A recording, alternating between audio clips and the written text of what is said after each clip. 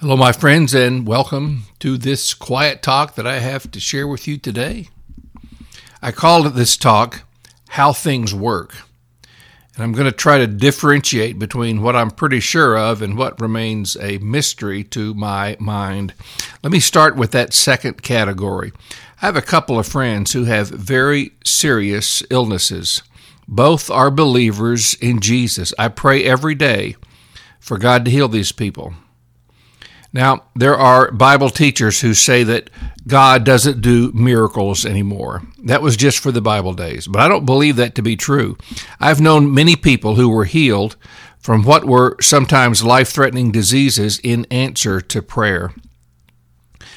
My problem is that not everybody is healed when I pray. I'm trying to remember a time in the Bible when somebody came up to Jesus and asked for healing and was refused. I can't think of a case like that. However, there was this. In Luke chapter 4, Jesus preaches his first sermon to the hometown crowd in Nazareth. There's no harder place to preach than in the town where you grew up. Jesus said, "Doubtless you will quote to me this proverb, 'Physician, heal yourself.' What we have heard you did at Capernaum, do here in your hometown as well." And he said, "Truly I say to you, no prophet is acceptable in his hometown. But in truth, I tell you, there were many widows in Israel in the days of Elijah, when the heavens were shut up 3 years and 6 months, and a great famine came over all the land. And Elijah was sent to none of them, but only to Zarephath in the land of Sidon, to a woman who was a widow. And there were many lepers in Israel in the time of the prophet Elisha, and none of them was cleansed, but only Naaman the Syrian." Elisha, who was the prophetic successor of Elijah, did many miracles, but he didn't heal everybody. This Naaman the Syrian was healed, but none of the Israelite lepers got healed. Why? I don't really know. I haven't found any scripture that says that at some point after the time of Jesus and the apostles, healing in answer to prayer will stop. I have read about what Paul called gifts of healing, which he says come through the Holy Spirit. I've never heard a reasonable explanation as to why we have such detailed instruction about these miraculous gifts when they were going to be temporary. Makes no sense. So what do we do when someone is not healed when we pray? And indeed, when many people pray earnestly for them, we continue to trust God. If there's life, there's hope. So I keep praying for my friends to be healed by God. Now let's turn to something about how things work that I think I understand a little better.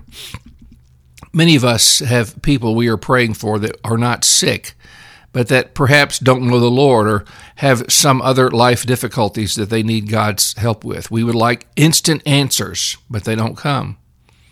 You know, many of us grew up hearing fairy tales about someone with magic powers waving a wand or snapping their fingers, and some impossible situation was immediately changed for the better.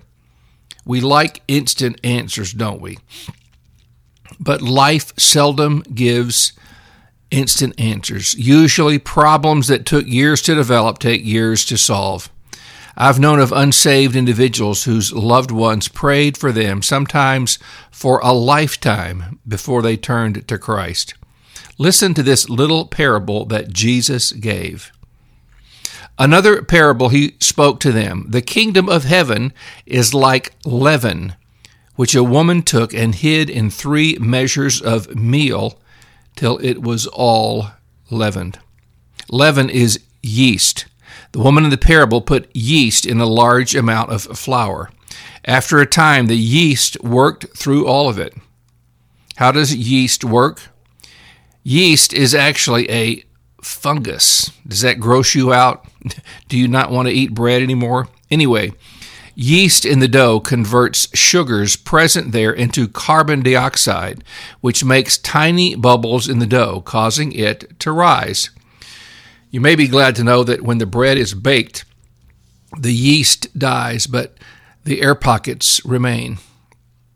What's the point of this parable?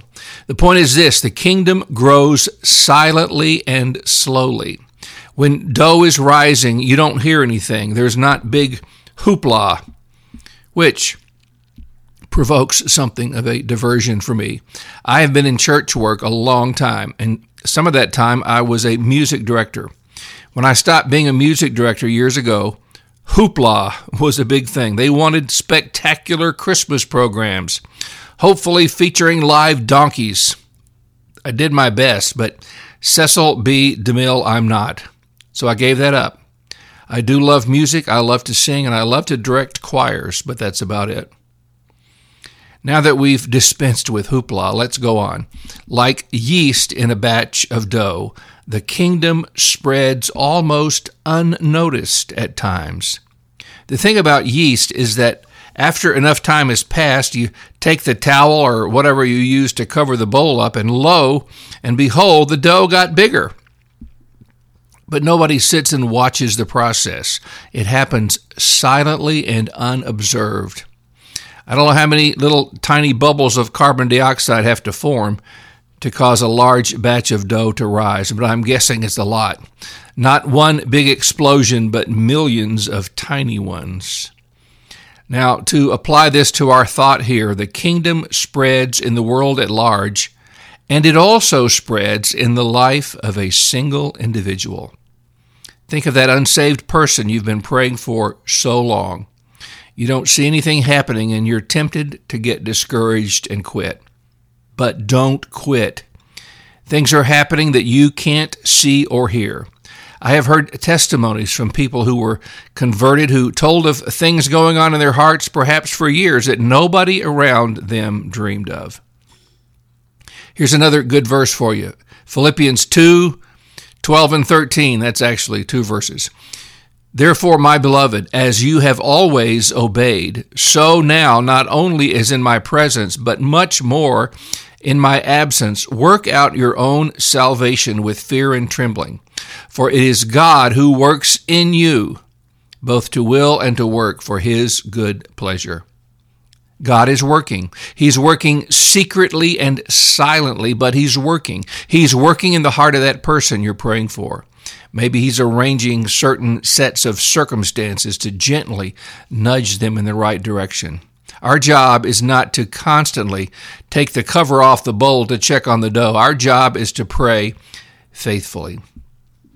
We had some Christian children's books when I was a kid. I don't remember that much about the plots in those little books, but I remember one illustration that was given in one of them. The main characters were a couple of Christian young people, and in one story, one of them was praying for a lost friend. They became very discouraged, and so an adult was talking to them about this. They were evidently outside, and there was a construction site close by. Now, you need to know that these books were written a long time ago. What I'm going to relate doesn't happen in this way nowadays, to my knowledge, but some workers were trying to break up large boulders by hitting them with sledgehammers. They hit them repeatedly, and it looked like they were getting nowhere. The boulders weren't breaking, but finally, after many blows, one hit that seemed to do the trick, and the rock was broken. I don't know what's going on inside a big rock when you're hitting it with a hammer, but something must be happening because after many hits, one of them gets it done. Don't give up. Keep praying. Speaking of rocks, listen to this verse from Jeremiah 23. Is not my word like fire, declares the Lord, and like a hammer that breaks the rock in pieces? Nothing is more powerful than God's word. Pray it and preach it and never quit. Heavenly Father, help us to be faithful in our prayer for those who may be lost or who have terrible problems in their lives that they're wrestling with. Help us to not quit, to never give up in our prayers, to trust God, to bring the desired outcome. And I pray it in Jesus' name. Amen. My dear friend, we appreciate your prayers down here in Texas. at the a church called St. Michael and All Angels Anglican Church in Kerrville, Texas, where I'm the rector. And we're trying to reach people for Jesus, and I hope you'll pray for us. And as always, you can reach me by email. Now, listen closely. You can still reach me at father.danjones@outlook.com, but next week, God willing, you're going to get this email that those of you on the list will get from a different address, and it's going to be Father Dan Jones, no dots, no spaces, at proton.me, proton.me, me. That will be my new email address. You can reach me at that address now, but this talk is going out from the old one, but next week it will be from Father Dan Jones at proton.me. May God richly bless you.